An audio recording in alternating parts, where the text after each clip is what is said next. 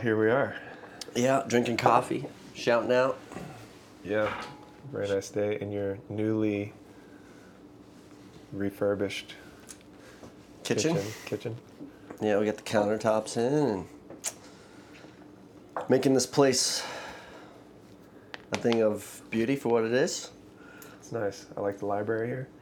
Yep, we're next to the library of books Kitchen library. I value a little bit more, and I'm looking up there and I'm thinking, I was thinking about pulling this off the shelf to ask you if you've read it. It's Christopher Cranch. Nope.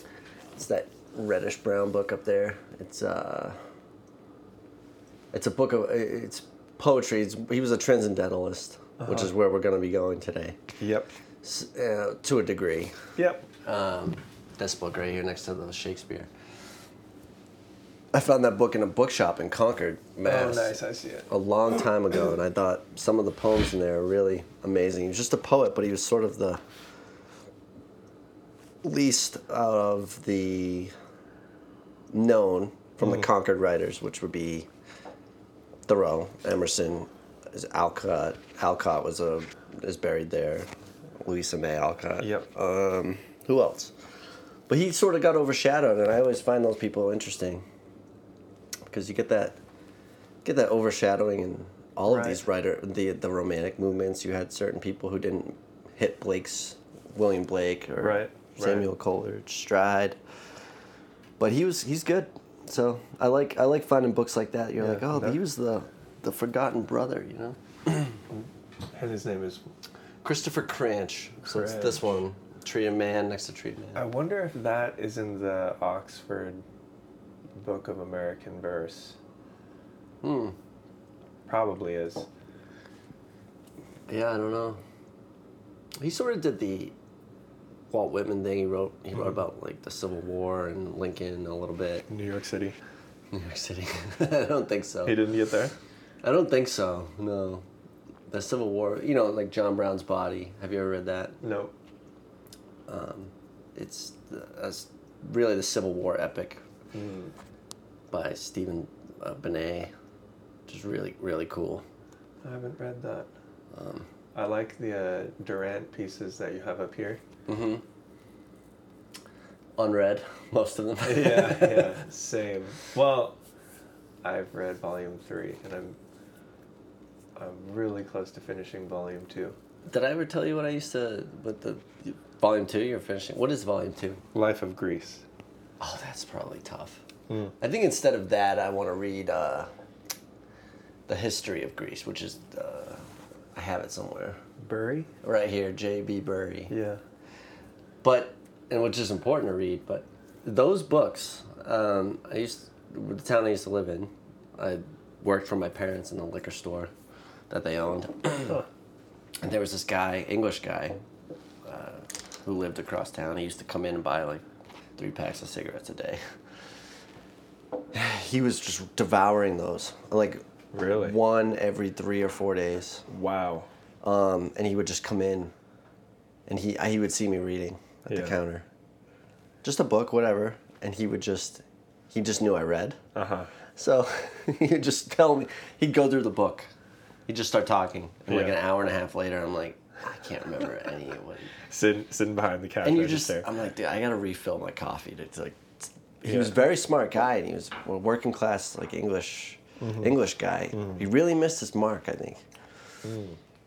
Really liked him, but he smoked enough cigarettes to probably kill him pretty fast. I see. But really smart, and he could have been teaching it better than any of those subjects better than anybody who's probably teaching those subjects today. I've heard on multiple occasions of people who will just spend a summer knocking out all 11 volumes. Wow.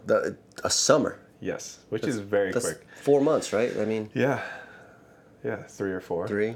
Mm-hmm.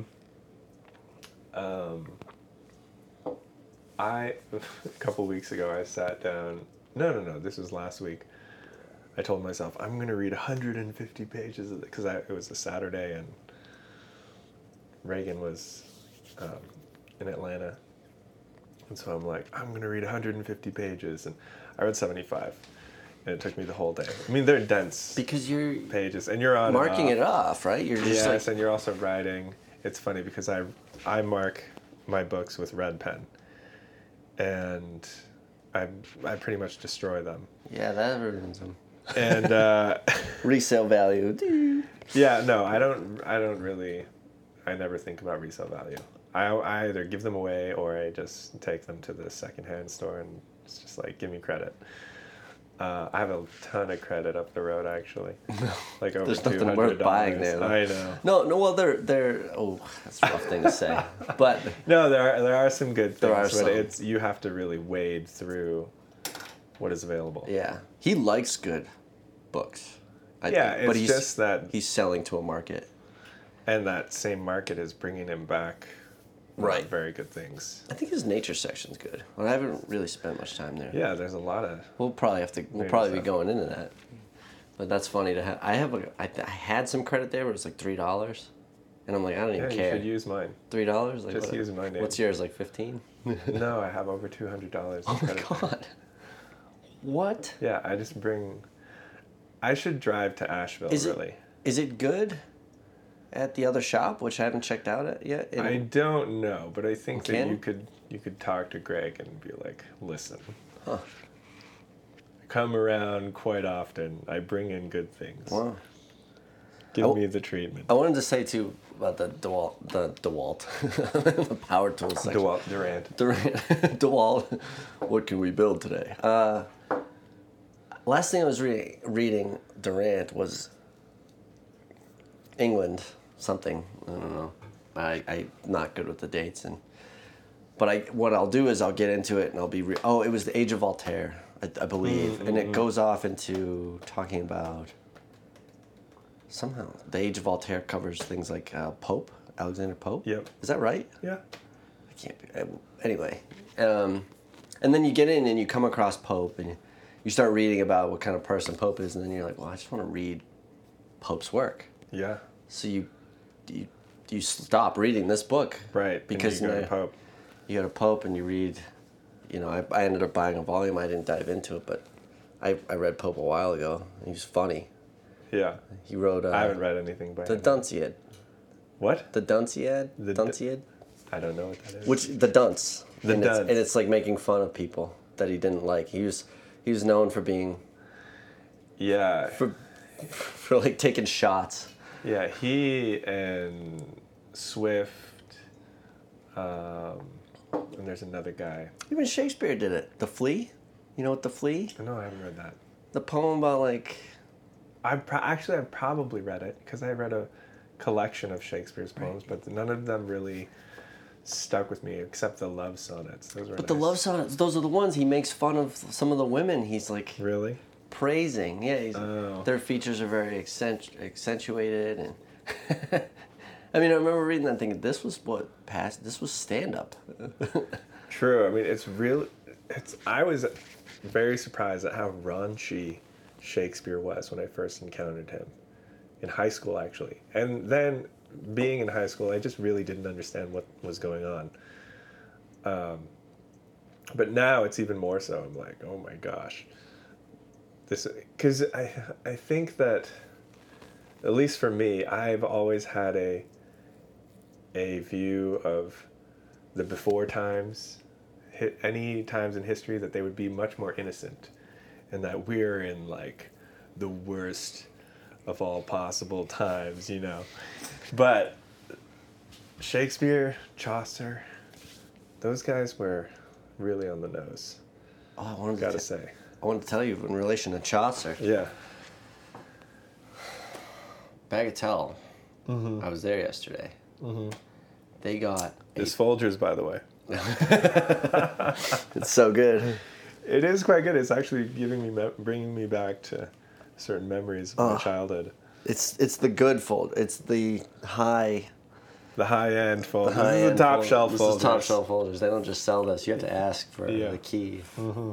and the Ingles. No, Bagatelle got a ton of Everyman modern library books in. Like in the last week. Okay. You might want to check that out. Yeah, I'll make a drive. They probably got like 50 of them. and they all have all their dust jackets and everything. He sells them for about 10 a pop, which is Asheville pricing, but they're nice. You're gonna go buy them all. No, I mean, I have so many. There wasn't really anything I wanted, but there might be something you want there. But there was a Chaucer. Canterbury Tales was in there. Yeah. And that's... Nah, it's not the time for Canterbury Tales right now. No, it's not.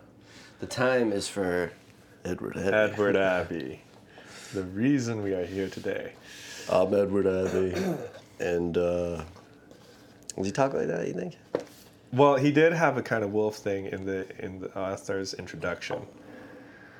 Maybe I'll read a couple quotes throughout all right. our chat. Here, I'll start with this one. I'm reading now. Quote, "But the desert is a vast world, an oceanic world, as deep in its way and complex and various as the sea. Language makes a mighty loose net with which to go fishing for simple facts, when facts are infinite. If a man knew enough, he could write a whole book about the juniper tree. Not juniper trees in general, but that one particular juniper tree, which grows from a ledge of naked sandstone near the old entrance to Arches National Monument." End quote.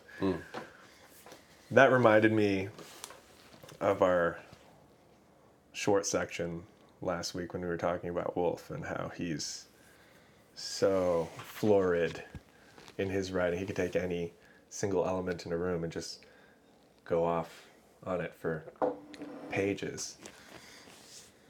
Yeah. Well, Abbey had that. Abbey was a wolf head. He was. Before. Yeah, he's recommending, actually, he has I probably can't find it, but... No. It was in the book of essays that you lent me, One Life at a Time. Oh, really? It was in the Writer's Credo. He has that paragraph. Yes. Where he recommends Dreiser, who I've seen, but I've never read. American Tragedy? Yeah, I bought that. That's a tough last book. night. I know, it's huge. I think I read 150 pages of it, and I just stopped. Certain books I quit on, not because they were difficult, but because they were tough in a way that... It's like a labor of love. Yeah. But I also... One of the reasons why I've been interested in some of these books, I was a little bit interested in Thackeray. They got some of them in... Who wrote the book that... Vanity Fair. Yes. I read that and my eyes were glazed for like the whole thing. That was me with... I suffered through it. I feel that I'm always suffering through a lot of these old 18th century, 19th century English. Reading is suffering. No, you read for pleasure? Though. Do you read for pleasure? Oh, I don't read for pleasure. It doesn't give me any pleasure. No, most of the time it's pleasure, but the English just, the English, they whip you with boredom sometimes. But the reason I'm interested in them is because of the things that are not necessarily narrative. For example, the descriptions of them opening and closing doors, descriptions of eating, descriptions of greetings, just cultural mores, manners. I find that to be very, very interesting. Mannerisms. Yeah. Like I want to, how are these people acting?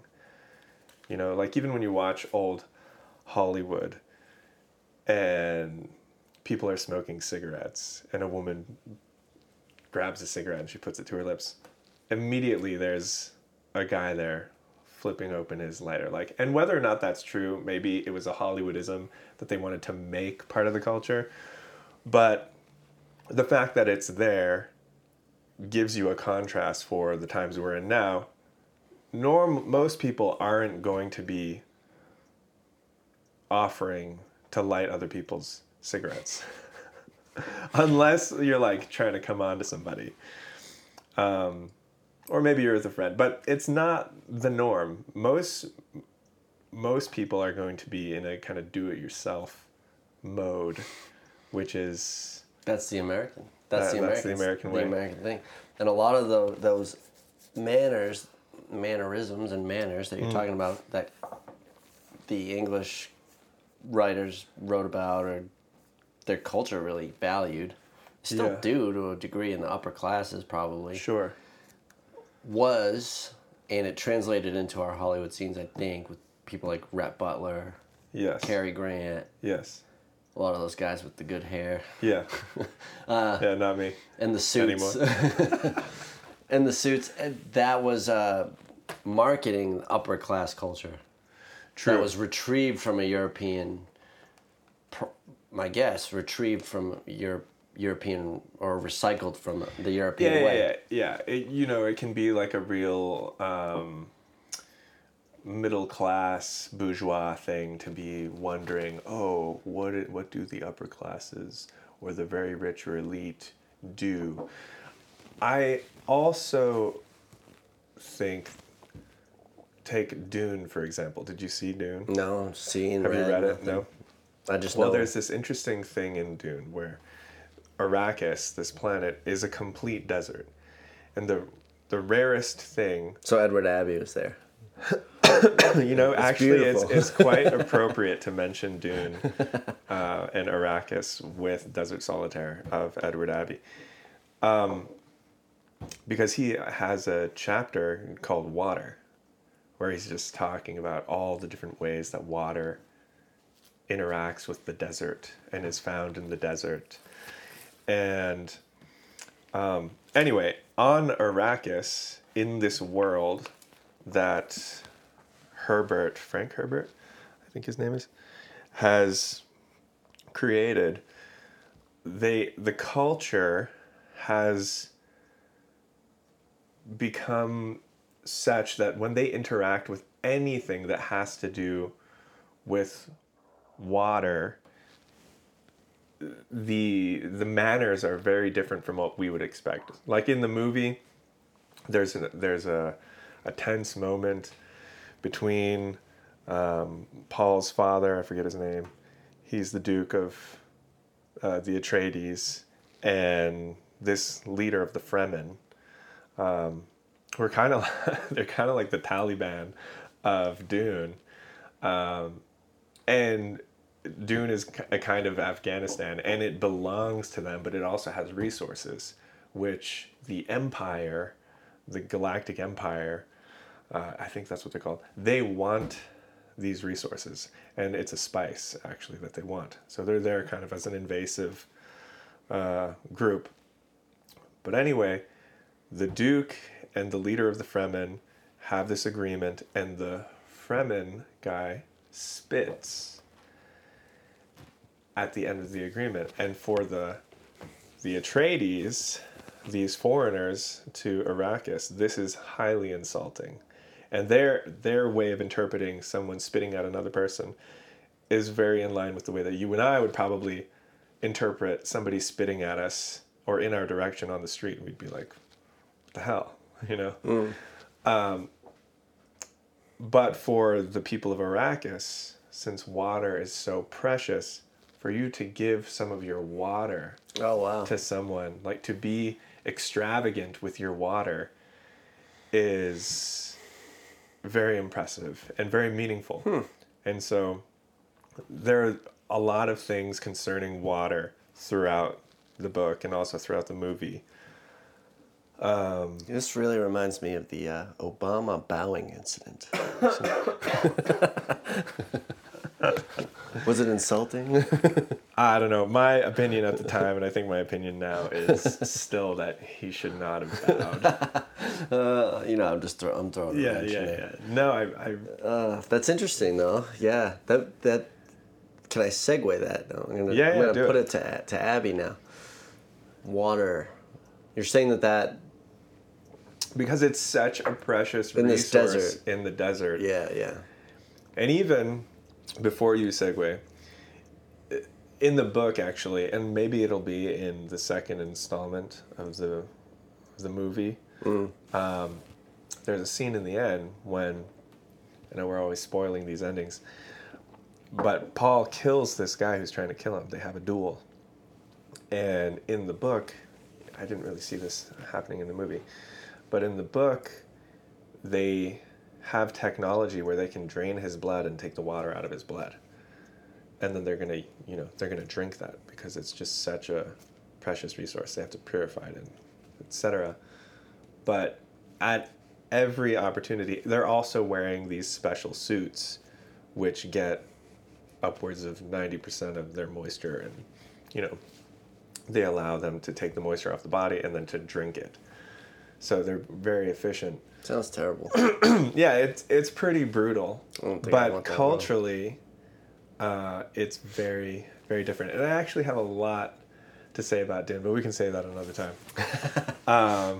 Yeah, so go to Edward. Yeah, you got to watch it. We'll have a Dune episode. I will dive in. Yeah. Have you read it too? Yes. Okay. I'll read it at some point. I'm not there yet though. I got 5-6 books open. Yeah, so. yeah. But I was reading essays from Beyond the Wall and One Life at a Time, Please, which you did as well. And Beyond the Wall is a little different. I don't know what you read from from One Life at a Time. I accidentally read 3 of the essays instead of just 2. Did you read? I read the anarchism one, the eco-fascist, eco-defense, and then I read the Writer's Credo, which was great. And I didn't read this one. I may have written in it a little bit. Oh, this is fine. This is just I think I've written in this. Yeah, I did too. Yeah. That's me, right? Or is that you? I don't know. I'm the black pen. And, well, yeah, there's some red pen in there. That's fine. Your lines are really straight when you underline. But in Beyond the Wall, it's much different. You get, in One Life at a Time, Please, you get as sort of political as he got. I like writers who get political like Abby did because you couldn't pin him to a party. Yeah. You couldn't, and I think that the only people who really are political at all, or even revolutionary or radical at all, you can't nail him to a political party. Well, he's an actual free thinker. Right. He's really thinking for himself, which means he's not going to fall perfectly into some camp. As you shouldn't. And which I you shouldn't be, that. You shouldn't be able to tell where, really politically, where somebody stands on every issue based on their opinion on guns. Their opinion on abortion, their opinion. You shouldn't be able to say, oh, okay, you're pro-choice, or oh, you're pro-life, or that means you're this. Right. But we can do that now, with almost certainty. Why shouldn't we be able to do that, though? Because you should be able to digest every issue on its own. Right. Like you and I. It's because it shows that you're not an actual thinking person. You're just a parrot. You're just playing. You're just a team. You're picking a team, like a sports team to follow. Right. And it's funny I say that, but I used to be a big Bruins fan, hockey fan, and oh, nice. I would watch the Bruins, and we had some dirty players on our team, and when they would do something that was really reprehensible. Yeah, it's just really Yeah. Dirty. I would not be Playing okay dirty. with that. I don't. The integrity of the sport was at play, so I'd be like, oh, that's wrong.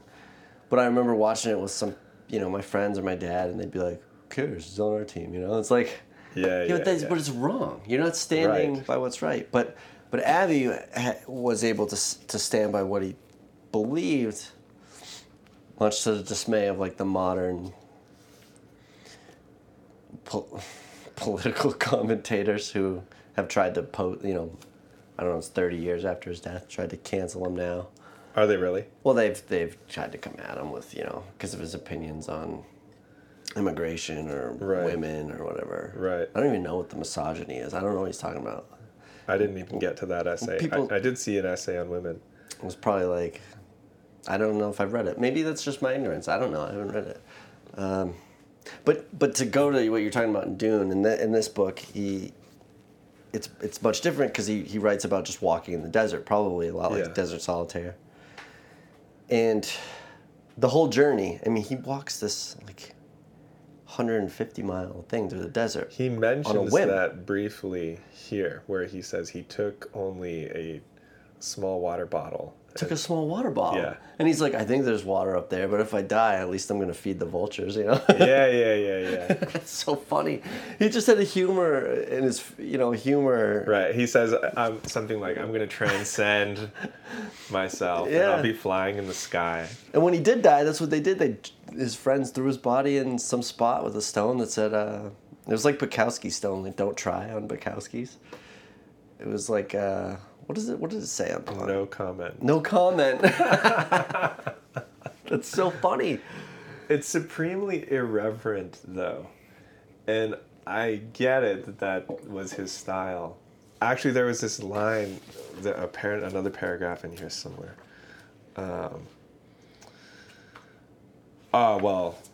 Here, let me just read this one. I mean, there are a lot of great paragraphs in here. He says, quote, "The mornings, therefore..." So it starts out,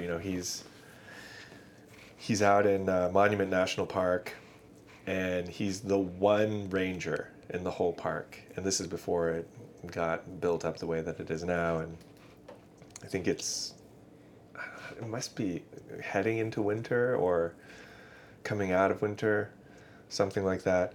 And he's talking about his mornings, which is a very Thoreau thing to do.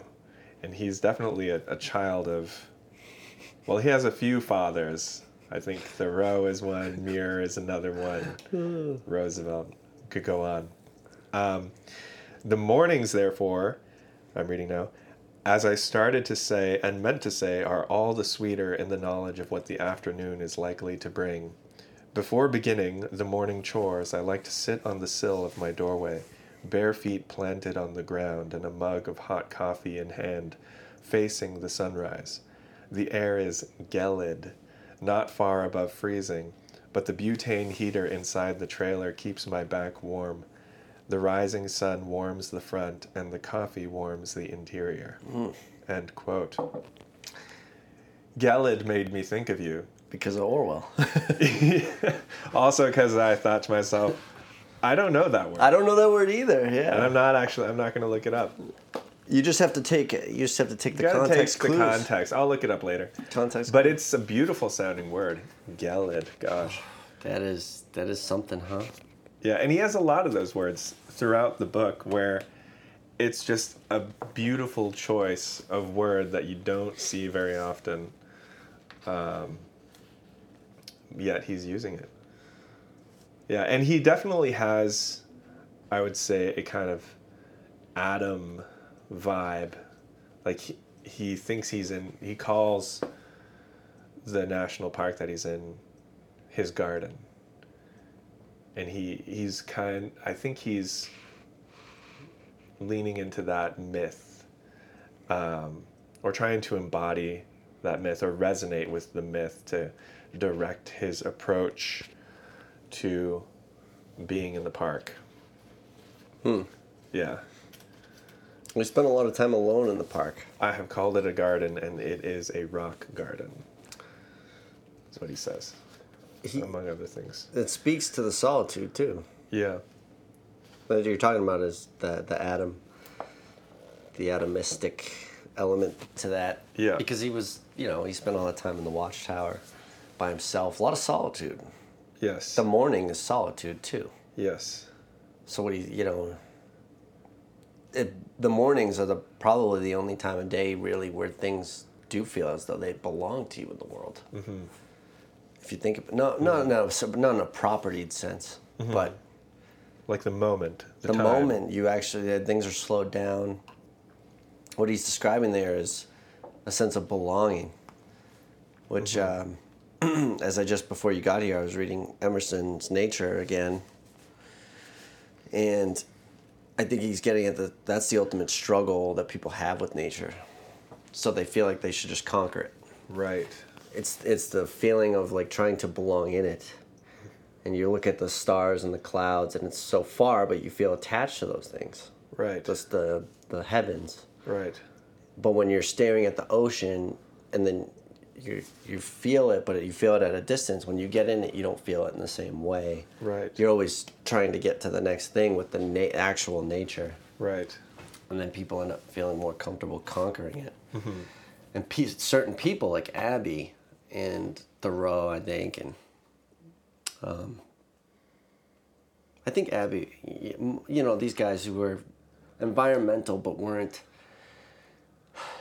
Yes, Abbey was like a menace in a lot of ways, but they weren't attached to like just fighting, because then you're not fighting to keep it. I mean, keep nature.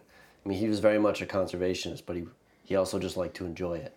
Right. There's a lot of people who want to fight to save the planet to fulfill some existential meaning in their own life, some hero project, but don't really enjoy it. These people live in New York City. They live in San Francisco, where people shit on the street. Right. Yeah. It's a literal disaster. It's a disaster. But you're crying about somewhere else. Oh, it should be this way. It should be that way. It's like, move there then and go participate and fix it and in person. That's the idea, right? If you want to fix something, first of all, fix your doorstep. That's who was saying that? It was recently. That's Confucius. No, we talked about him a little bit because I was reading him. You can't fix anything in the world without having your own house in order. Take the log out of your own eye. What is it? This is Jesus. Take the log out of your own eye. Ooh. Before you try to take the speck out of someone else's. The goat. Right.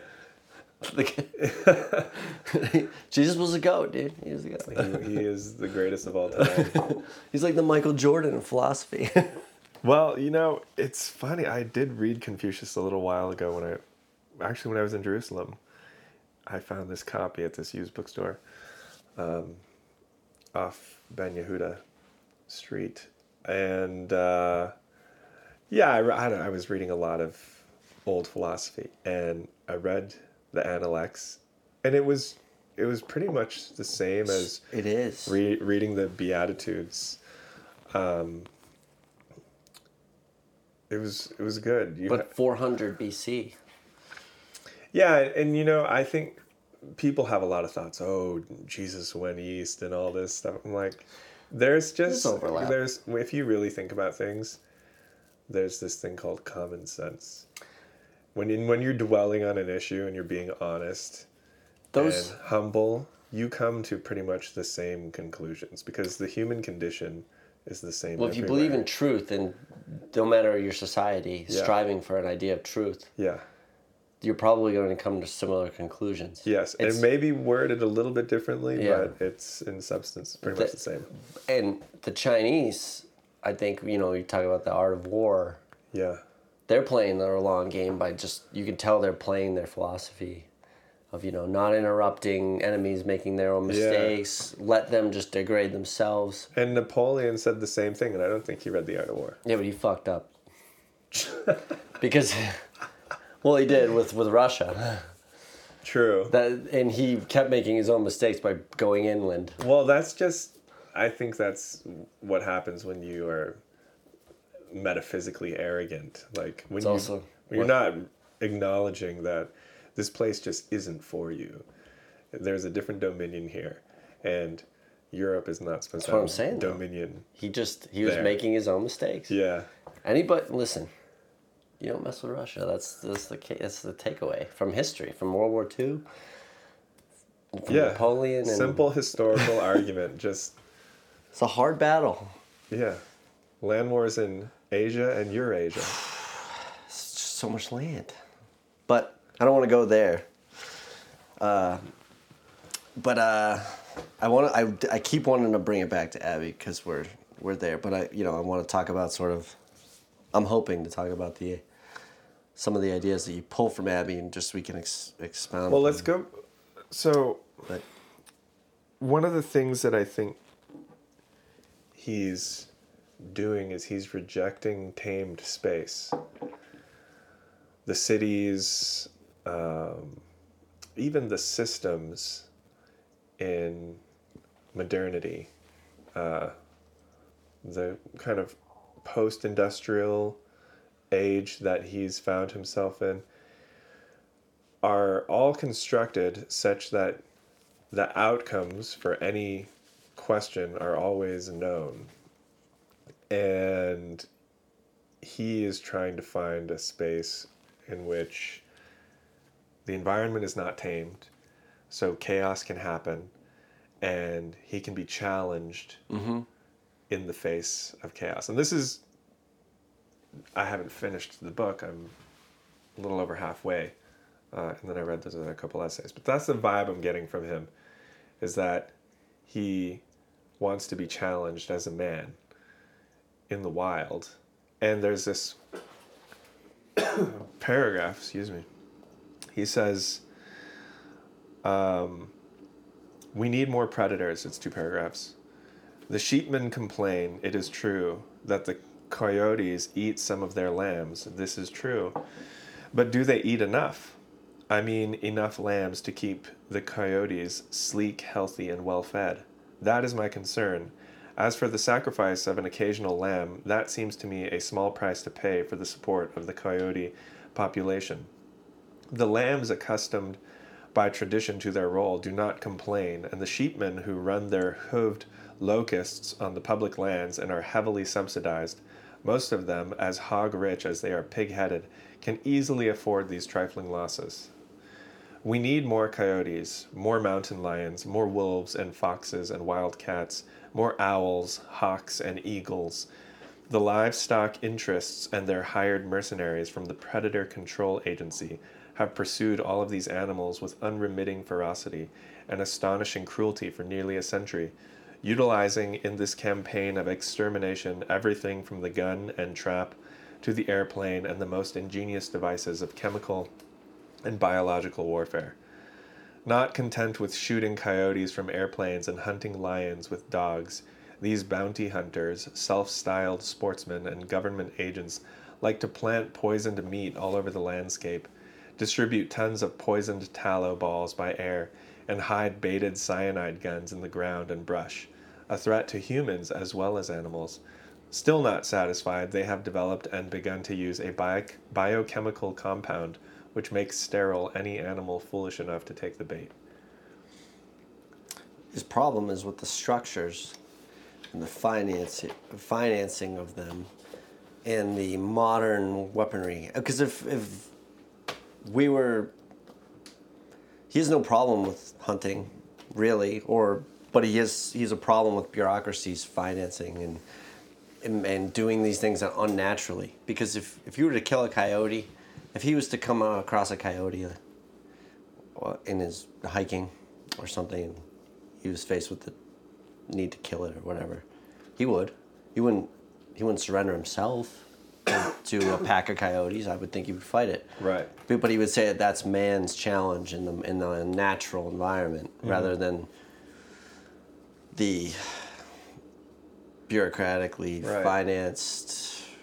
Well, what's interesting about these animals is the coyotes, mountain lions, wolves, foxes, wildcats, owls, hawks, eagles. These are hunters. Mm-hmm. These are heroic animals that go out into chaotic possibility and they make something happen so that they can survive. It's not like the sheep. The sheep are not heroic animals. Well, that's true too. And so I think at least what I'm getting from these couple of paragraphs is he's lamenting that the heroic type is being hunted to not necessarily extinction. I mean, extinction in some cases, but to levels where it just doesn't really exist in these spaces. In natural sense. And and that's also kind of like the way that we have all these heroic animals in zoos these days. Right. It's because the wild is just not, because the wild has become so tamed where every single inch of wild land, or what was wild land, is now owned by people, and the people don't want to feel unsafe with these heroic animals, or they're damaging the environment or whatever, and so they can't even exist. These are acts of subversion against nature. Yes.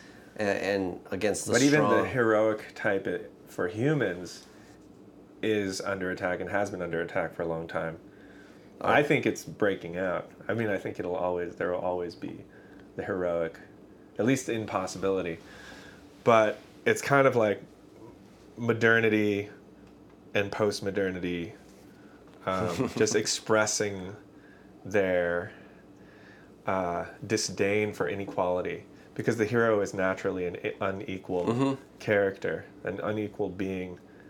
And when you have an entire world paradigm based on equality as one of its gods, one of its highest ideals, well, then that ideal of equality is going to be expressed in every part. Quality is the ideal outcome of that world, but it's weakness that becomes the ideal.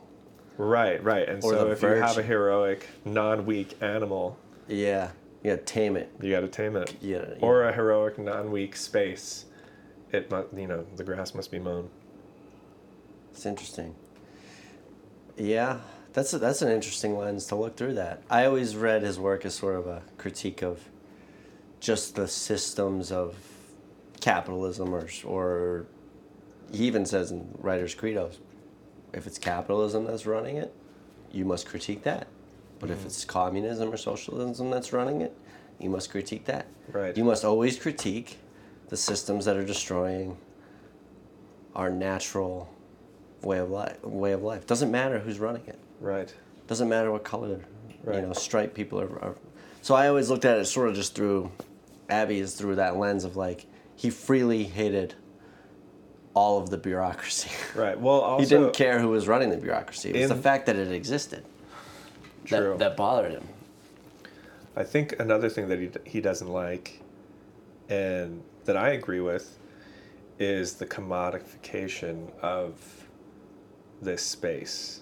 Even though you have a national park, and even though it's he talks about that struggle right in the beginning of the book, where the law, as it's written, I forget exactly what it says, but it's for the people, but it's also supposed to be preserved.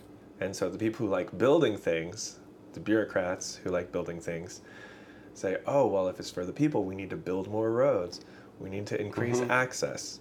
We need to have all these amenities. But the people who lean more toward the preservation don't want to build all of those things. No, because the only way to interact with nature as he sees it is to step on a cactus barefoot, basically.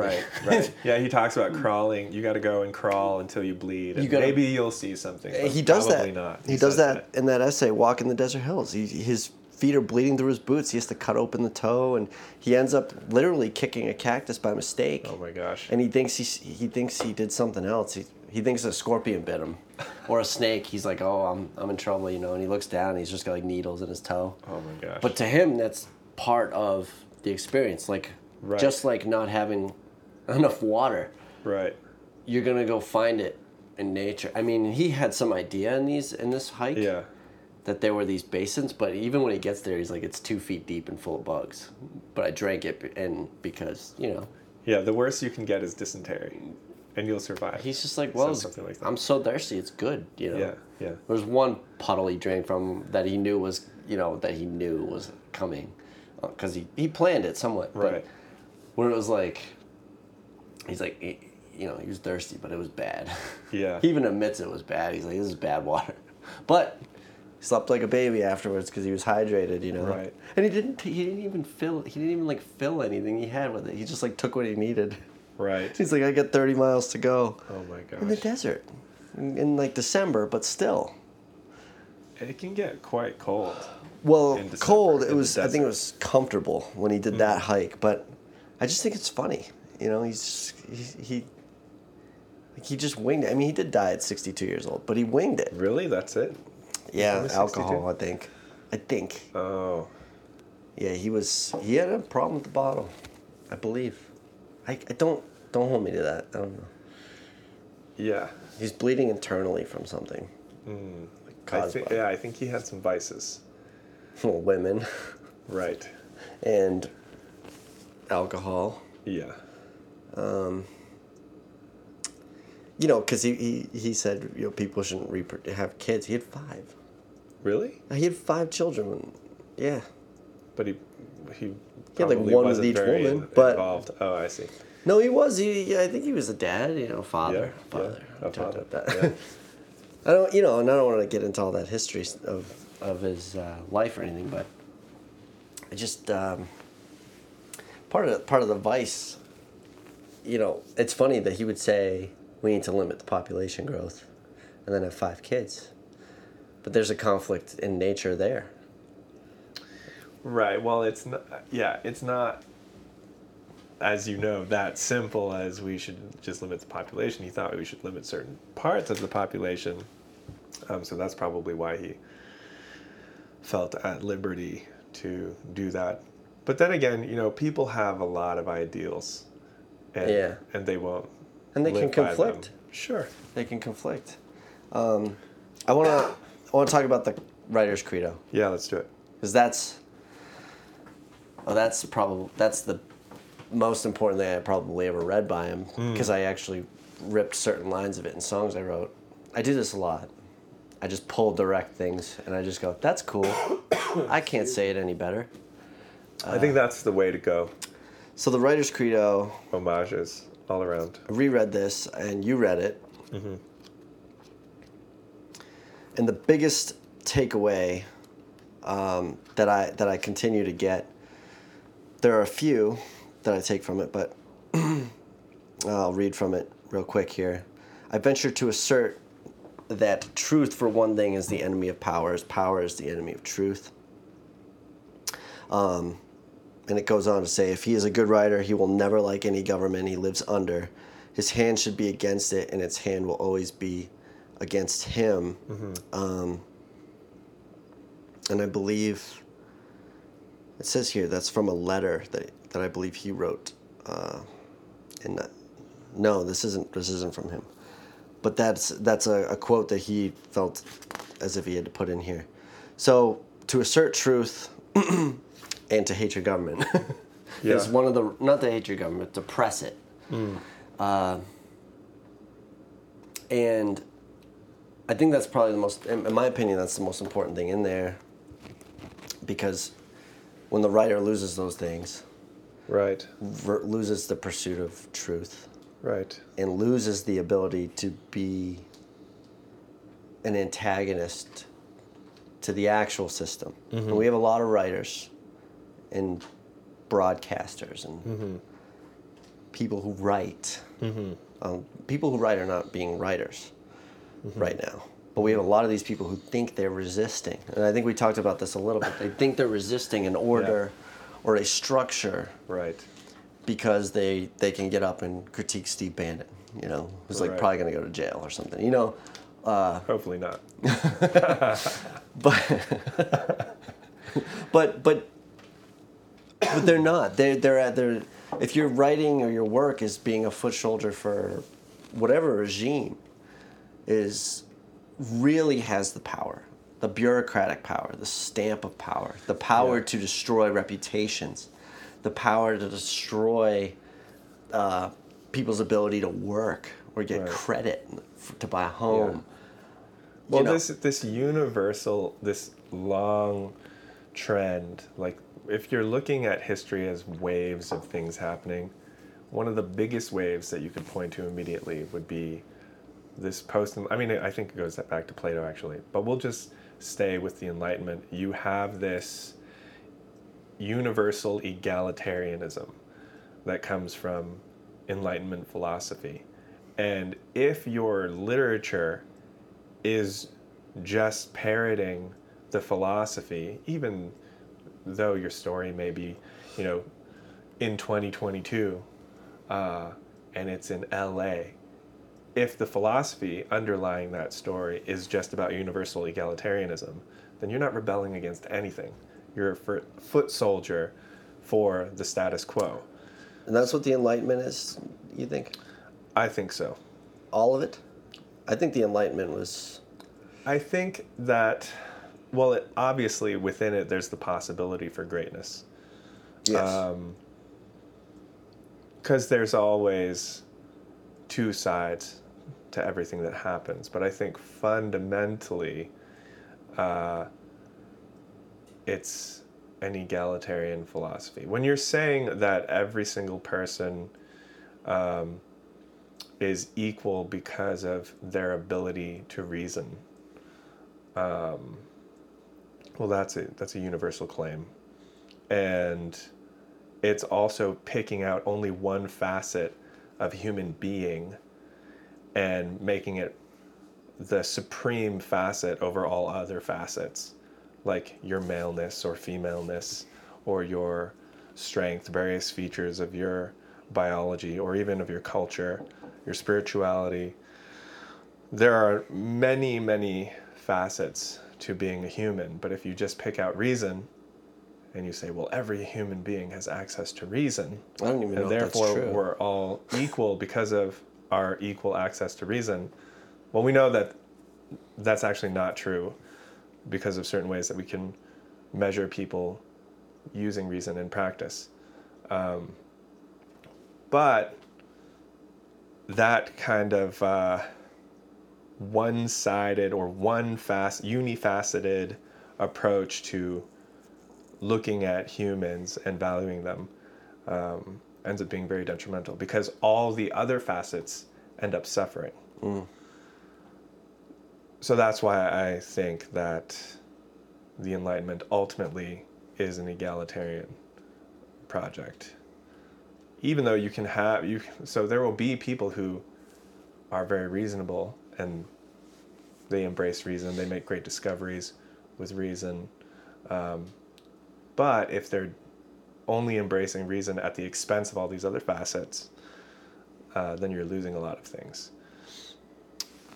And that you can take it to, say, the national parks, where you have this, I mean, the connection, it would be, I would have to think about, I know that the connection is there and I've read about it. I don't think I could recapitulate it right now, but the connection between Enlightenment values and the commodification of untamed space, namely in the national parks. Because it goes back to what you're talking about destroying the heroes of the wilderness. Right. You know, you do things in a national park, you make these roads so that, you know, you can even see this in really any national park in this country. There are these hikes you can hike that will reward you with a view, and you'll get up there though, and there's a pull off for cars, Right. And all of the very obese Americans will get out and be like, look what I can see, you know. It's like, well, I just earned this view, right? And I had to go on the hero's journey. Yeah, well, it's the difference between the person who climbed the mountain and the person who drove up. Well, but that's literally what happens in the parks. Right. Everybody wants to be able to drive up. And you know what ultimately ends up happening? We don't want the journey. You know what happens? What? You get like going to the Sun Road in Glacier. Maybe I'm wrong here, but even if I am, the idea stands. But that road's closed most of the year to traffic. Right. But I think it might end up ultimately being closed to everybody because they just close it for traffic and you can't even go up it anyway. Right. Which is a long hike, but... We were talking about critics. And there are these writers, and we're saying, you know, if you're just being a part of the large wave, you're not critiquing anything. You're just being the parrot, or you're participating in. You're merely being a face for this leviathan, and you're not really being an individual. You're not being you. Of course, you know, there's the whole debate about individualism and. That's a whole Enlightenment thing too. But Thoreau. What's he say? I don't have the book here. I don't know why I'm pointing to it. Thoreau in Civil Disobedience. He's talking about the individual is the ultimate, deserves the utmost respect as the ultimate minority in society. Yes. Which is that's like a conservative belief too. You hear that a lot from conservative groups will say that the most vulnerable minority in the United States or in society or in a democratic society is the individual. Right. Which is one of the tensions we have in our own country because right. I didn't mean to sidetrack us, but no, I think that's very much part of the conversation. You know, we have this representative democracy where you're constantly making decisions based on a majority of voters, but you're also trying to, part of the culture or the political culture is to protect, or the political tradition, let's call it, is to protect and privilege the minority. Yeah, which is a tension. The minority being the wealthy, and also the minority being. Well, the protections for the minority is a good thing. Yes. Largely. Usually, unless it's weaponized, which it has been. Yeah, it depends on what you view as the minority. Everybody thinks that they're the. At the same time, they think that they're the minority and the majority. Right.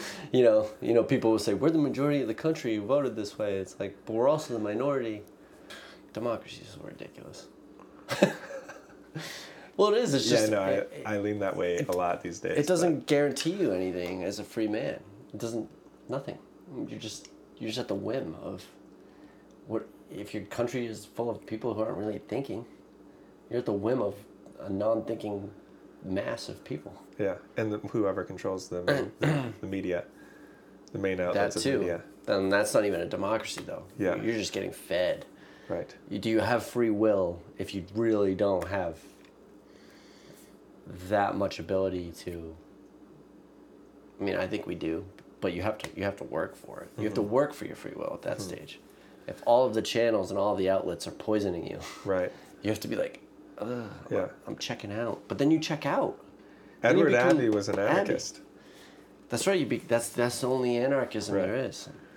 I thought it was pretty funny in that essay. What essay is it called? The one you told me to read. I read the one before it. Eco-defense? Yeah, eco-defense. How he's talking about... I got him in trouble. Did it really? Yeah, for sure. How? What happened? Because it's like environmental terrorism he's advocating. Right. Here's what you do. You spike trees with nails. I mean, works. I guess. It seems to have worked. But his argument is so fascinating in that, because he's saying, do you not have the right to defend your home as an American? Right. My home is the wilderness. Yep. That's what he's saying. Yeah. Americans have the right to defend their homes, their abodes, their cabins if they live. Yes. I'm going to defend the woods. Right. I'm going to defend the desert. Yeah. You know, and that was his reasoning behind it. And in that way, his life was a critique. Mm-hmm. Because the main currents are pushing toward, again, the commodification of everything, where every single thing that you do, every space that you enter, every single thing that you do in that space has to be monetized, which is commodified. Yeah. And he's rejecting that. The funny thing is, though, that he is kind of monetizing these things by then writing about them. Yeah. And I think about that. He never directly says, so he never says... Yeah, he's not saying don't do it. Don't work, don't have money, don't have a job. Yeah, he's course. saying growth for the sake of growth. Yes. His famous quote is the ideology of the cancer cell. Yes. Growth just to grow. Right. It's ridiculous. And that was his view on migration. Right. Illegal migration, or even just migration in general. He's like, why are we growing? To grow our GDP? To what? You know, everybody's argument is that, well, it'll grow our economy. We'll have more workers. We'll have more. Right. And that's fine. What is the limiting factor? You can have that belief. I don't necessarily even disagree. Right. I don't believe that we should stop migration. But just letting things grow, metastasize because of capital. Well, the thing with migration, though, is that you need to have a limiting factor on it, because you can't just, no country on the planet is just going to allow unordered immigration into it, because they need to be able to absorb new people in an orderly fashion. That's one of the big reasons, though, we're seeing it right now.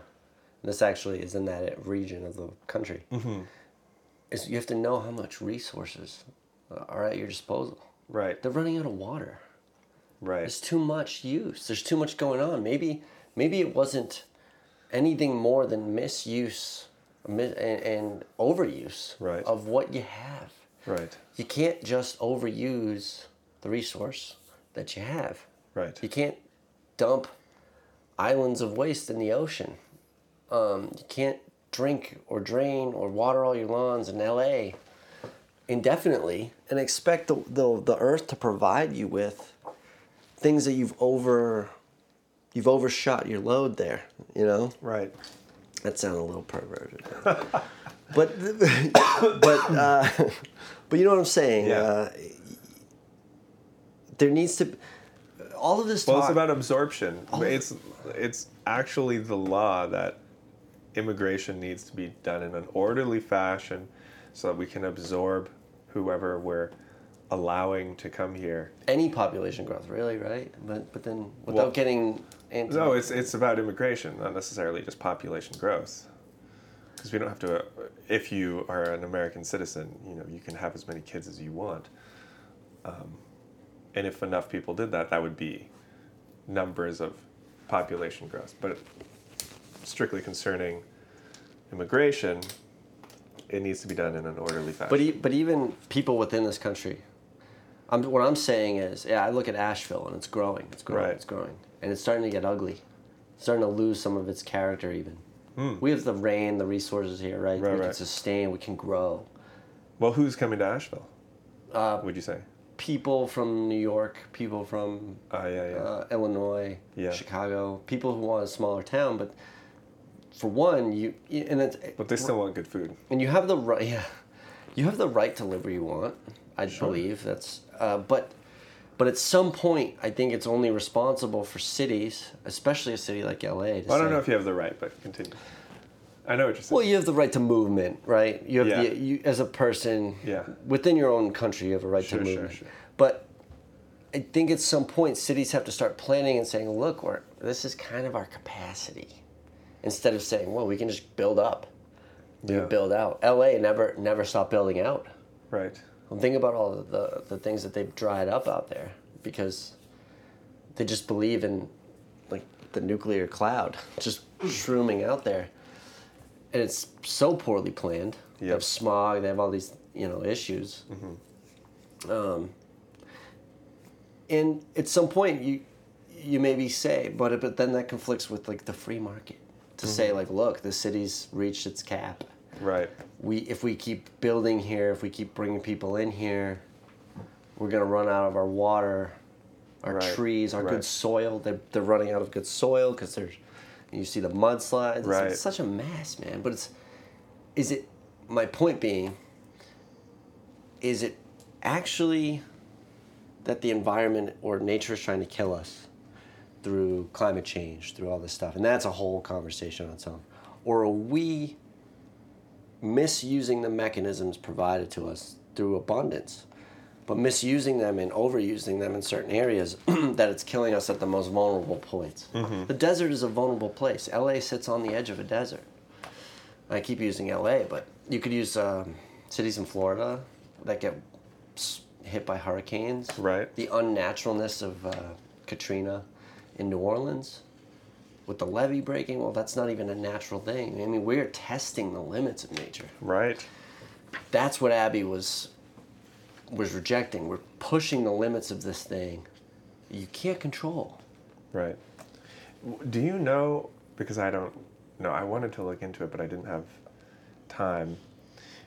Do you know what exactly his connection is to Greenpeace? Is he just an inspiration, or was he... I think actually part of it. Well, I think he was connected to Earth First. Okay. Which was more like, we're going to blow up dams and, put sand in bulldozer gas tanks. Oh my gosh. Earth First got, they got people arrested. Really? Yeah, FBI infiltrated Earth First. Wow.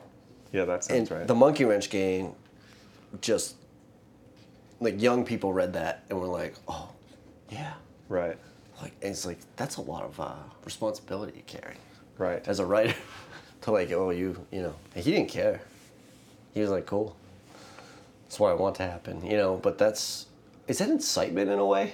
Would that be incitement today? Probably. Like, he incited these people to... Probably. So he wasn't a part of Greenpeace. He's part of Earth First. You said he got kicked out of the board, right? Something like that? He got really into some trouble for his views on migration at some point. What did he say? What, for his views on migration? Yeah. You know what he said. He said, I just want to hear you say it. like, that's what he said when they get to the border. You give them a rifle and send them home, and they'll solve their own problems. And it's like such a simple view of things, obviously. Yeah, obviously it's more complicated. But migration's probably the touchiest subject in American politics right now. One of them, for sure. Besides, like, gun violence. But migration's really tricky. I wonder why that is. I think it's because of the... Well, it's definitely weaponized.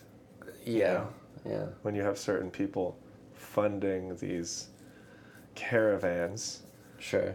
at opportune moments, a lot of these different things have been weaponized, actually. It's very weird. I have this conversation with... I think I even had it this morning to some degree, and we talked about... again, I'm not an opponent of migration, but I realize that there has to be limits. Right. Because you want to keep your blood fresh, your country fresh. Sure. You want to be able to have, one of the arguments I hear a lot is you want to have good food in the cities.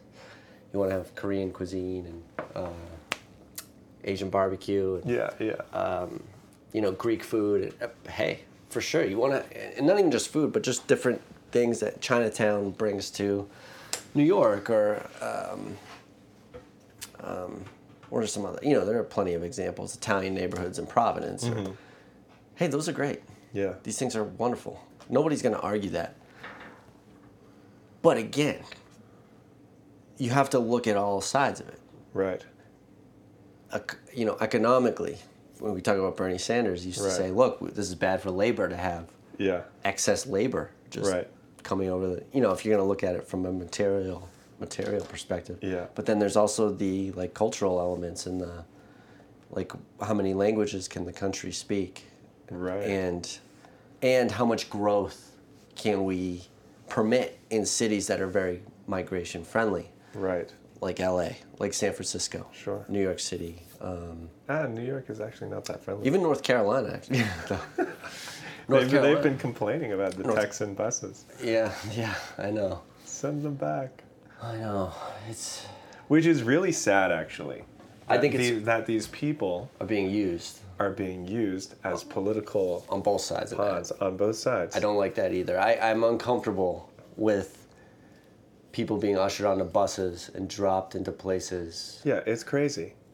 Well, first of all, they shouldn't just be able to walk across the border into Texas. But then, I mean, it's difficult. Can you blame the Texans? Because the New Yorkers are the ones who are crying the loudest about the border when it's being protected and closed in Texas. Oh, it should be open. They're having their little walks down the avenues. But then when you bring them the immigrants, then they're like, oh, you have to stop. We can't help them. It's too much. Yeah, I don't think it's unfair to say, hey, this is something that you're a proponent of, and I'll give to the people who are in the cities there who have tried to organize and help people who are coming in. I'll give them credit. Like, they're actually acting. They're not just like, no, turn them around and send them back to the border and make Texas deal with it. And they're actually there are people, like grassroots people, trying to help people. And I think, look, I empathize with a lot of those people, but I think it's a really tough balance. I mean, you can't just let drugs like that flow in. I mean, it's I don't know. I don't want to go down like this being the one Abbey thing we talk about, but he had an opinion on it, and just for the sake of growing, I happen to think that maybe this country's at capacity, just in terms of what we can use resource wise, and maybe at least for onboarding people who need help. For sure, when they're coming in, and I want to be able to see people helped. I want to see all the countries that people are fleeing do well. Yeah. Mexico's doing really well. You've got Californians fleeing to Mexico now. True. At least the laptop people. Oh, the laptop people. Yeah. Yeah, they're fleeing to Mexico to buy their food and to live there. Yeah, yeah. Mexico is not even an exporter of migrants really anymore because it's a great country. To a degree, it's a great country now. You know, they've come up I see what you're saying. Yeah, well, it is a lot of people that are actually going through Mexico. It's not. So I guess what you're saying is it's not necessarily Mexicans. Oh, they're not the migrants coming in. Right. It's Mexico's a bridge, a land bridge. Mm-hmm. But it used to be Mexico. Right. It used to be a lot of Mexican migration. I mean, this community has a lot of Mexican migrants in it. Sure. Yeah. And they're awesome. Yeah. You know, aren't you part Mexican? Yeah.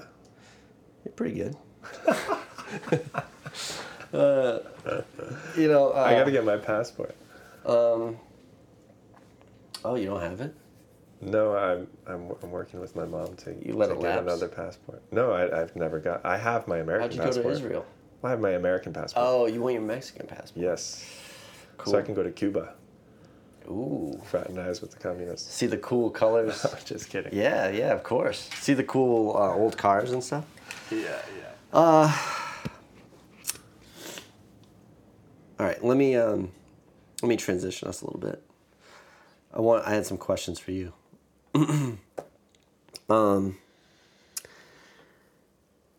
So you know, I read Thoreau this morning, and he talks about a few things. Obviously, in civil disobedience, but just a couple big ideas.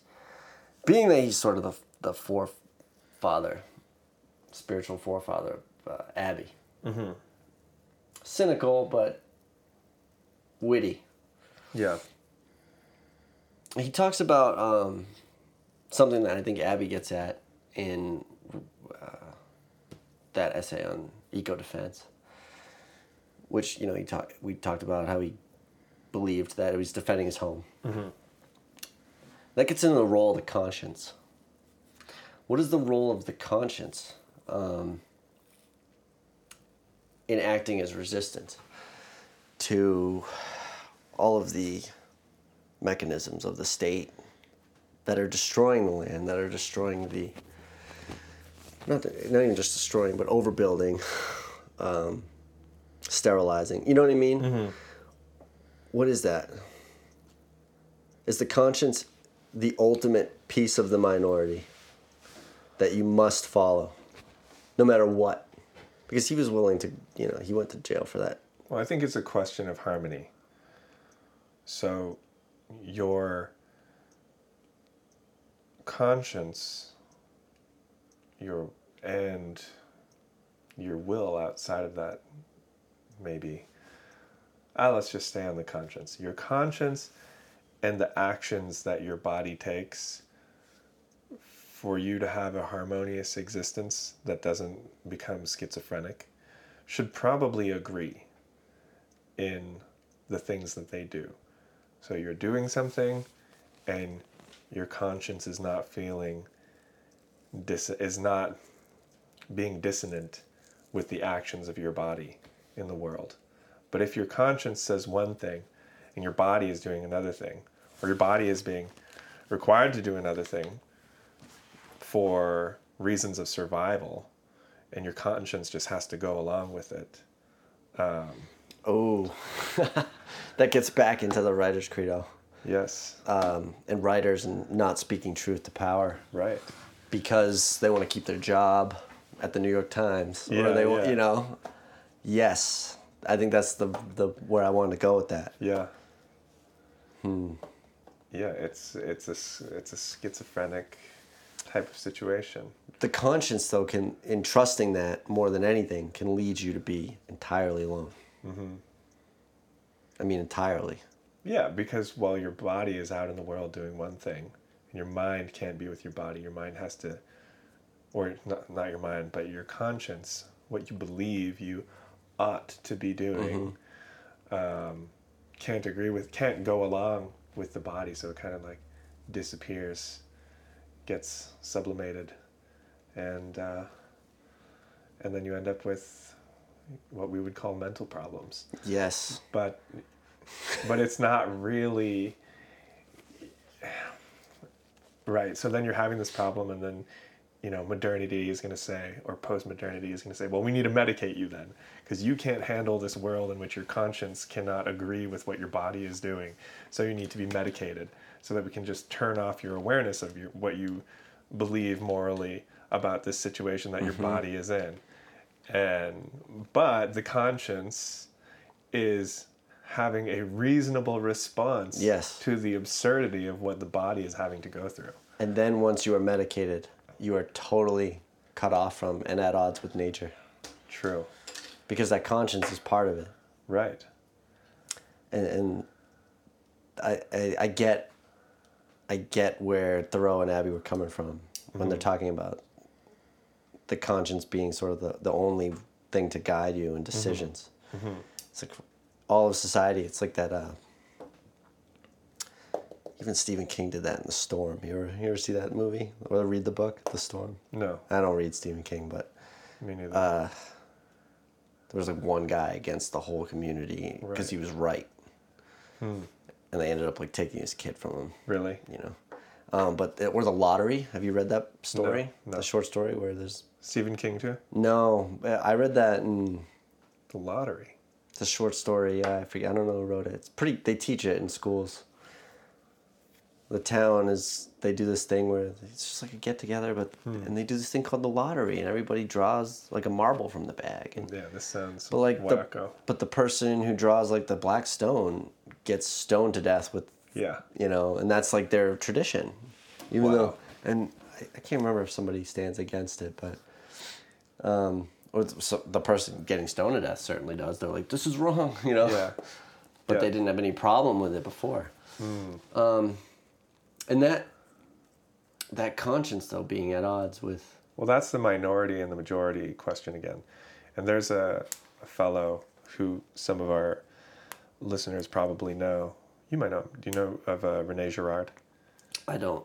He wrote a number of books. He was a French philosopher. He just died within the past 10 years, maybe the past 5 years, I think. Very recent. And he studied mimesis. So there are two parties, party A, party B. Party B has something that party A wants and does not have. And so because they want the thing, because party A has or wants what party B has, there arises conflict. And his argument is that all conflict that happens between humans is a question of mimetic desire. And there's a book that he wrote I've only read one of his books and listened to some of his talks, but it's called I See Satan Fall Like Lightning. And it's about how apparently in all the myths around the world, there is always a scapegoat. Or at least all the myths in which there's a conflict between a majority and a minority. The minority is always the scapegoat. And they are also always guilty in all these stories around the world. The only time in history that the minority is not guilty. So, for example, you have a city, and the city has a plague, and there's one person who has done something wrong. They've offended the gods, and because they've offended the gods, the city has the plague, and everybody wants to know, well, what's the reason for the plague? We got to get rid of it. And finally they figure out that, it's that this person did something wrong. And so they have to kill that person. And when they kill him or her, then the plague goes away. And so that person is the scapegoat. So for most of these stories around the world where you have that dynamic between the guilty minority and the righteous majority, the minority is actually guilty. But there's one group of people in the world where that dynamic is flipped repeatedly, and that's the Hebrews. They made it so that the minority is the innocent one, and the majority is guilty. And so you see this especially in the story of Jesus, where the city, Jerusalem, is in an uproar. They've been riled up by the temple and the Pharisees and Sadducees these religious parties who don't like Jesus. And they decide to kill him in order to have political peace of mind where they are, because they feel that he's a threat to their authority for these Pharisees and Sadducees, and then to the system for the temple, and they kill him. But the thing that's different is that this minority, this individual, is actually innocent. And René Girard ends up making these arguments about how, because in this instance the minority is innocent, it like changes some things metaphysically. But that's probably where, for our civilization, and I think Nietzsche makes this argument, that's where our tendency to think that the minority is more correct or more righteous comes from. It's like the most important story in Christian civilization is about this righteous minority. And so whenever we encounter our minorities, our trigger reaction is to say, well, this minority is probably righteous. Minorities being groups of any types of people, not necessarily who racial. Are racial minorities, of course. But the word gets used that way in our society. Right. Like minorities being, people of color. Yes. It's like, whoa, hold on, just so we're clear. Yeah. But, not that the people who listen to this wouldn't understand that you're talking about the minority down to the individual. Of course. Yeah, so that's interesting. What would you advocate for? What would I advocate for? Yeah, what would you... It's neither, right? I mean, it's you neither... You gotta go on a case-by-case basis. That's right. You can't just... Like, we also have rebel worship in this country because our founding was one of a minority of rebels. An underdog. Yeah, that's what I mean. And underdog worship. Everybody wants to be part of that. So if you can frame yourself as the underdog, then you know that other people are going to think you're righteous. And this is why the regime, the hegemonic parties try to frame themselves as fighting this nebulous patriarchy or whatever. Like, where is that? But even politicians and every super successful person, Scranton Joe and little town in Arkansas, Bill Clinton. And everybody came from humble roots where they had their hands in the dirt. Yeah. And that's just funny because that's like an American tradition. Donald Trump was the first politician I'd seen in my life who just came out of the gates was like, I'm rich. He was just like, I'm rich, I've always been. I had a small loan of $1 million. My father gave me a small. And he was like, all right, yeah, I grew up rich. Like, I worked hard, but I was like, yeah, I'm from New York City. I read his book, and I liked it. And he is a hard worker. I mean, for sure, yeah. There's no doubt. Even like, okay, forget the book, because anybody can write whatever they want in a book. But if you just look at his record, the guy was working his ass off. I don't know what to tell you. There's no doubt. Yeah. But just speaking to that underdog thing aside, he never pretended to be one. Right. He's like, you can look at it as arrogance, that's fair. Say, I've always been great, things have always been good. It's like, hey, you're pretty good at. But people were mad at him for not.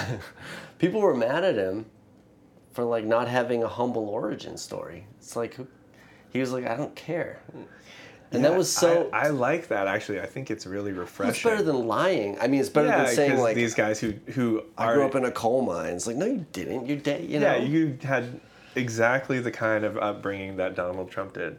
A lot of them did. I mean, Joe Or Biden. very similar, Joe Biden's a you know. liar. I mean, we know he's a liar, but he lied I don't know about. if he can lie anymore though. He's not But even there. he didn't come from humble Scranton. Like his father wasn't like a steel worker or something. You know, his father was affluent, and that's Right. fine. I don't Yeah, even it's care. fine. I don't care. Just own it, man. Just Yeah. you didn't. You know, you didn't like get beat up in the alley in Scranton, Pennsylvania in 1950 by like you just by corn pop or whatever. Right. Like, right. Oh my gosh. But I don't even mean to go down the road of talking about that, but it does circle back to that desire in the West to always associate with the minority as the underdog. Mm-hmm. That just there's always that call to have like the better life ahead. Right. But that's also interesting too, because that's the hero's story, hero's journey. It's like everybody wants to position themselves in it because it's romantic. Right. It is, right? I mean, It's more romantic to say like, I'm gonna scratch and claw and I'm gonna get somewhere and give a better life to my kids. Mm-hmm. But then your kids get that better life and they're like, well, I need to have a hero's journey story too. But like my parents were good, you know. Right. Or maybe they're ungrateful. And it's tough. It's tough, and then I think a big part of the sympathies for a lot of the migrant population comes from they're on the hero's journey. They're on the journey to, and I'll definitely say that's true for a lot of people. They're like, of course, on foot, oh like my gosh, you know. Getting to the better life I don't blame people for that. Of course not. No, not at all. And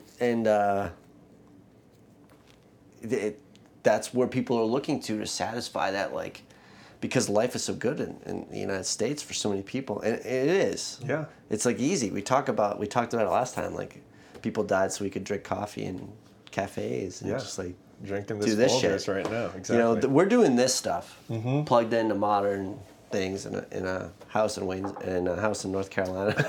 You just gave it away. And people are literally just walking across continents to try and get here to try and be part of this.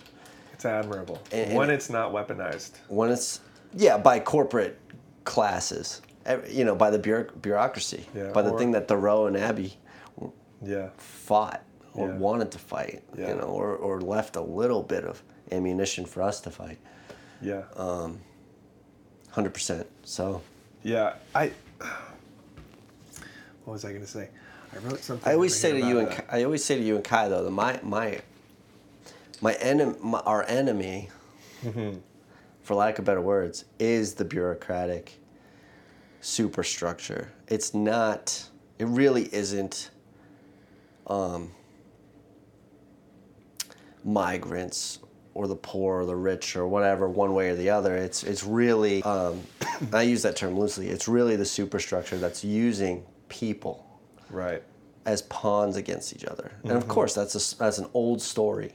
Yep. But it's that structure that you know what they're doing. Yep.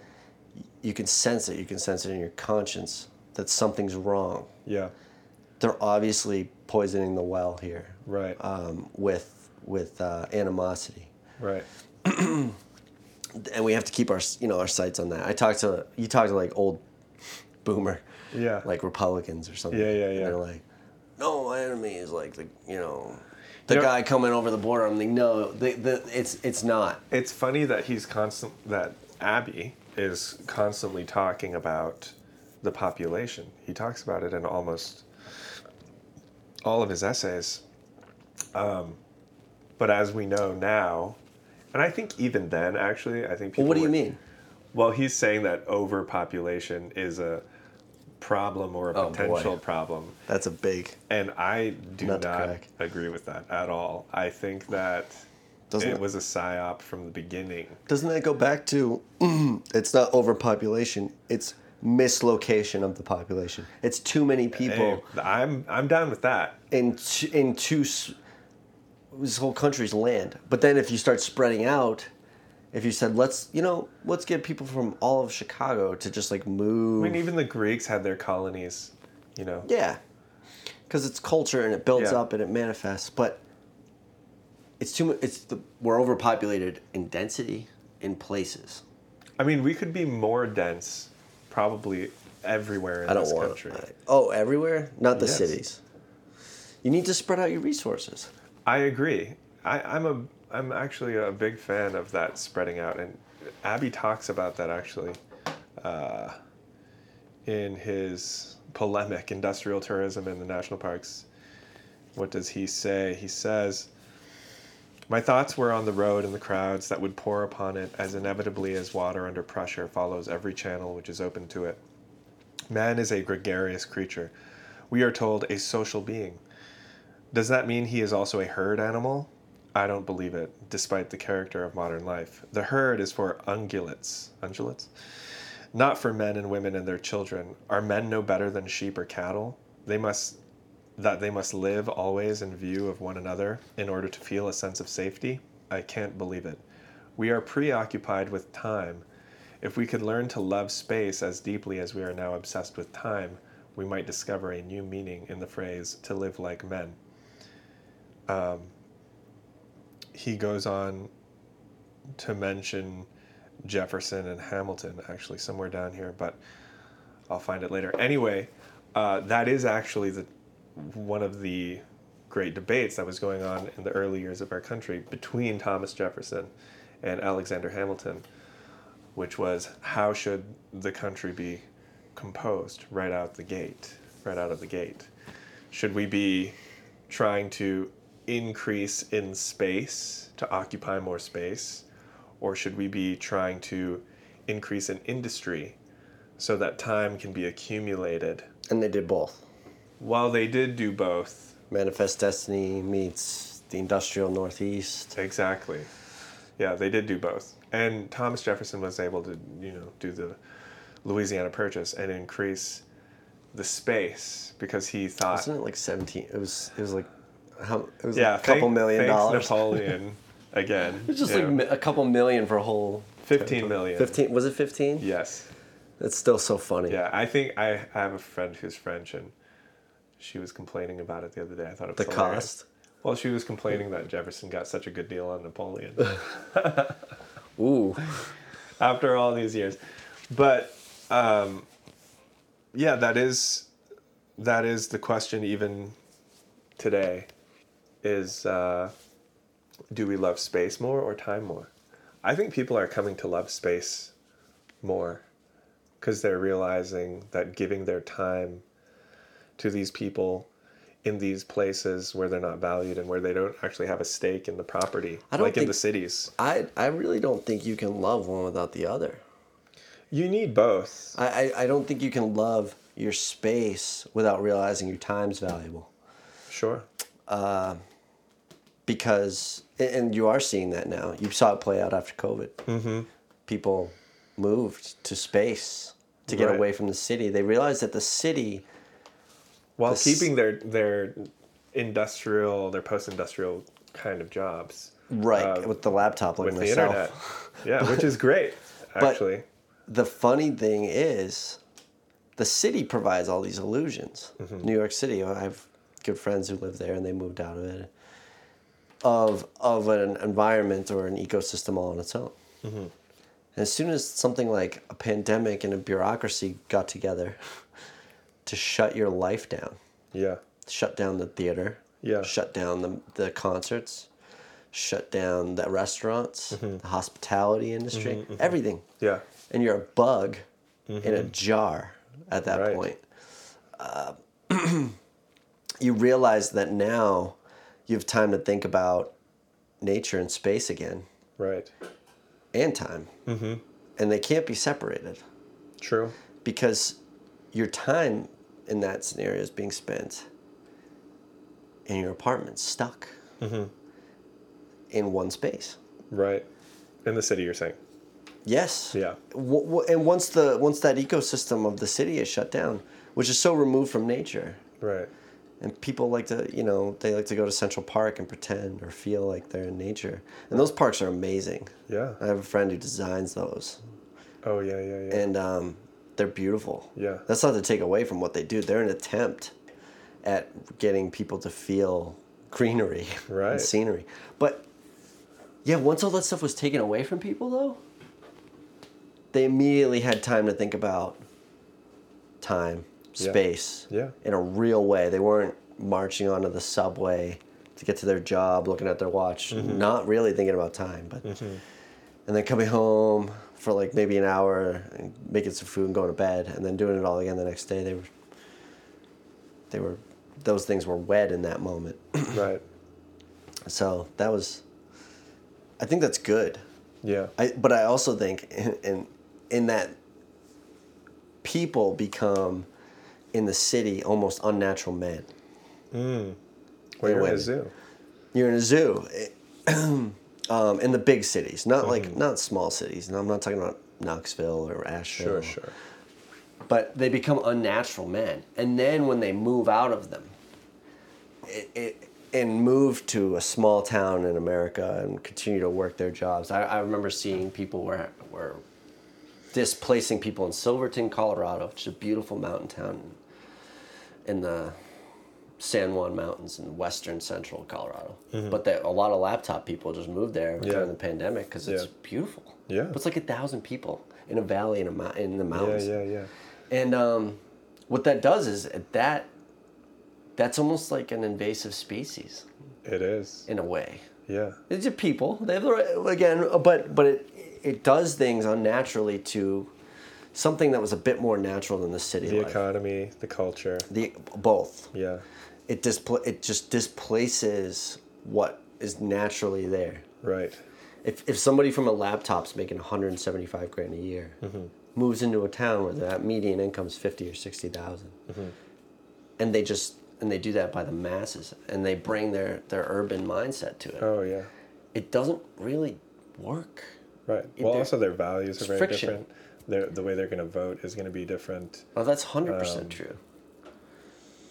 And that's fine. That is the way of the American world, but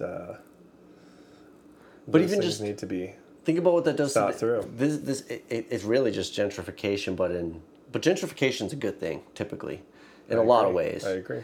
But it's gentrification in such a weird, unnatural way. It has to be natural. I remember living in Brooklyn and working in a cafe, and having this black man come in, and he was an older man, and he wanted to talk about gentrification, and he said that it was a good thing. He said, the way this place used to be, like, you couldn't be walking out here at night and da-da-da-da-da. He said, this neighborhood is much better since it's been gentrified. The ideal is that they gentrify and they bring people up with it in it. Right. A lot of the stuff in Brooklyn, though, some of the gentrification that ejects the people who have been living there, for many, many years. I don't agree with that. It can be just as unnatural as doing it to a small town in a borough like Brooklyn, because these kids come from Manhattan, Upper East Side or whatever. I know. And they just they pump tons of their dad's money in. Yeah. And it's like, oh, look what we did to Brooklyn. And it's like, well, are you doing anything? Where do those people go? Because they deserve, this is true. They deserve a lot shot. of people do get pushed out.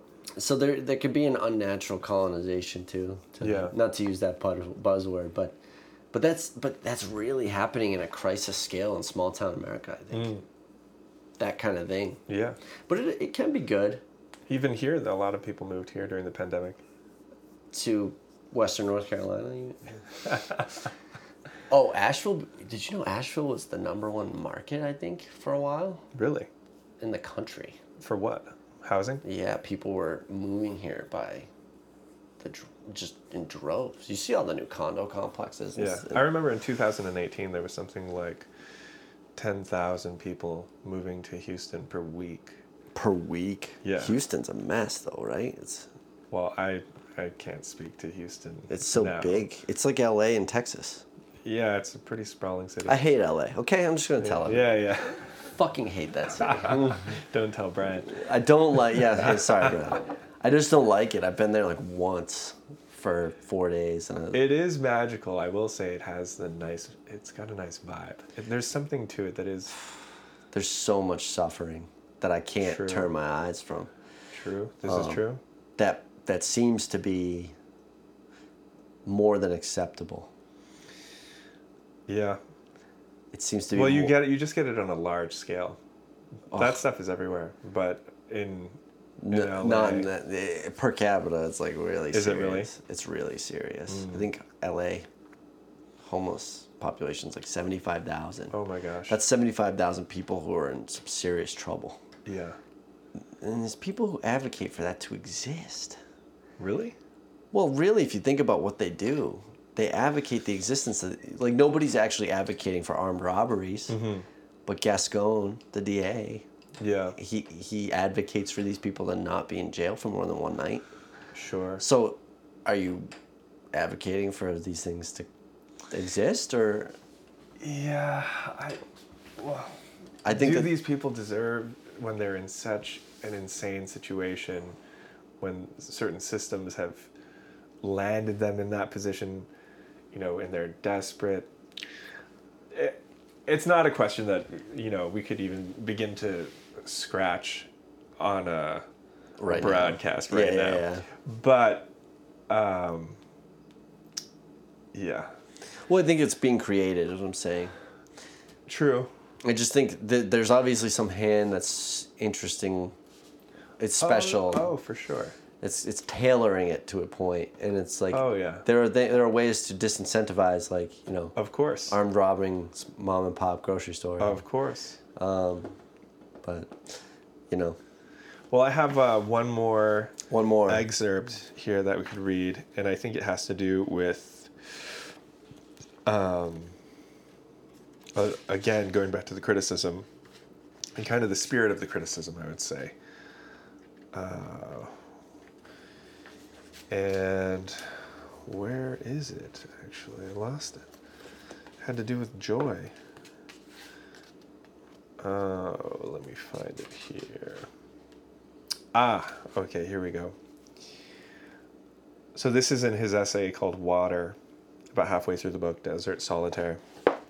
And he's talking about how there are these pools that will show up after storms. And at certain times in the year, you have these bullfrogs who show up, or these toads. And he says, has joy any he's talking about them croaking.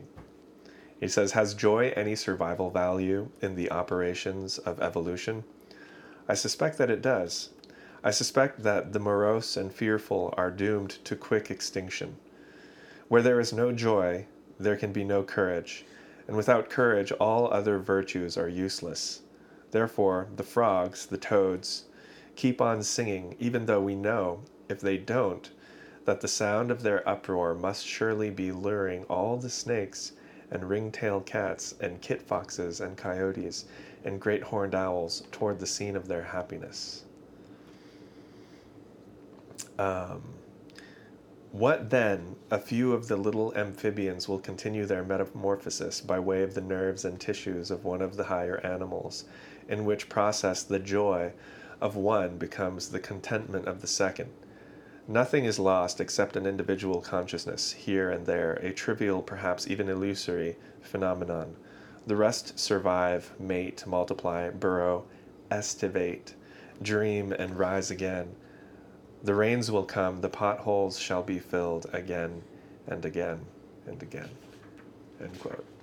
But I like what he's saying about joy, how joy is dangerous. Or potentially dangerous. Even criticism is potentially dangerous, and it should be done with a certain modicum of joy. You should be having fun. There should be humor. Which I think he did. That's very. I forgot how poetic that book is. Yeah. It's incredible. It's beautiful. I think it's why it's his peak achievement. Is it? It's seen as such. It's This not is his main one? my opinion. It's not. I think it's an amazing book, but I was touched much more by The Fool's Progress. But I see why this is seen that way. Oh, that's his novel. It's yeah. Yeah. A copy of it up there. One of his novels. I mean, he had many. Right. And they're all, everyone I've read is good, But I feel like the Desert Solitaire really just, it's like, wow, he really found that balance between Wolf's language and a modern, less flowery romantic. He's kind of like a less Eastern Kerouac. You know? Kerouac is going out into the wilderness, going on these long hikes in California on the coast. We didn't even talk about Big Sur, and we're like out of time. Yeah, no, we'll talk about that another time. But Big Sur would have been what I would. But it's that vibe, you know, that romantic naturalism vibe. We also didn't talk about Emerson. Well, you know, we talked about Emerson a little bit, but not like. Yeah. He deserves his own, maybe like two-parter. Yeah, that's gonna be someone will make a supercut. But you know what I was gonna say though about how everyone deserves their own. This is the quote though I wanted to read to you earlier. Read it. That I thought you'd appreciate. Okay. But before I read that, I just want to say about Kerouac. The funny thing about Kerouac with Big Sur, which is my favorite book by Kerouac so far as I've read. He went to Big Sur, and have you been to Big Sur? No. It's the most beautiful place in the country. Really? In my opinion, it's just the most beautiful drive out of Santa Cruz, California. I started that book, and I bought recently Henry Miller's Big Sur. Oh, I don't know that. I want to read both. Big Sur, Kerouac's is good, but guess what? What? He couldn't enjoy himself. Really? And that gets to the Emerson thing. The Emerson idea that if you're at odds with nature in some way, you're always going to be looking to try and enjoy it, what's ahead of you instead of what's really in your sphere. Interesting. And no, does he make that observation himself, or that's you observing? It's just things bothering him. He's drunk. Kerouac is drunk. Yep. He has a hard time getting to it because he was really an urbanite at that point. Sure. He's a hard time like embracing what's actually going on. He's a city guy. He was. Yeah. Yeah. But he really wanted to. He wanted to not be a city guy. And Big Sur is, it's an unbelievable place. But this is the line from Emerson that you would. Okay. All right. Let's see here. And the knowledge that we traverse the whole scale of being, from the center to the poles of nature, and have some stake in every possibility, lends that sublime luster to death, which philosophy and religion have too outwardly and literally striven to express in the popular doctrine of the immortality of the soul. The reality is more excellent than the report.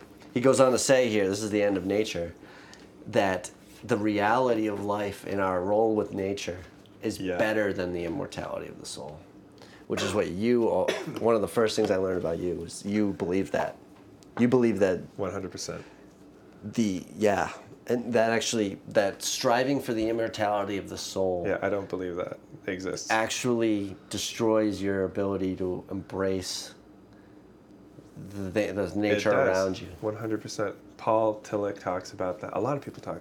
A lot of the serious, non-dogmatic, honest thinkers in the Christian tradition, or coming out of it at least, come to that conclusion that when your ideal and your home in your mind is somewhere else, and this is not your home, then you devalue your time and your practice in this place. So interesting, because Christian doctrine says this is our home. It's been not really. Well, this is where Christ's kingdom's going to be. That's true, and I agree with that. When you die, you're dead.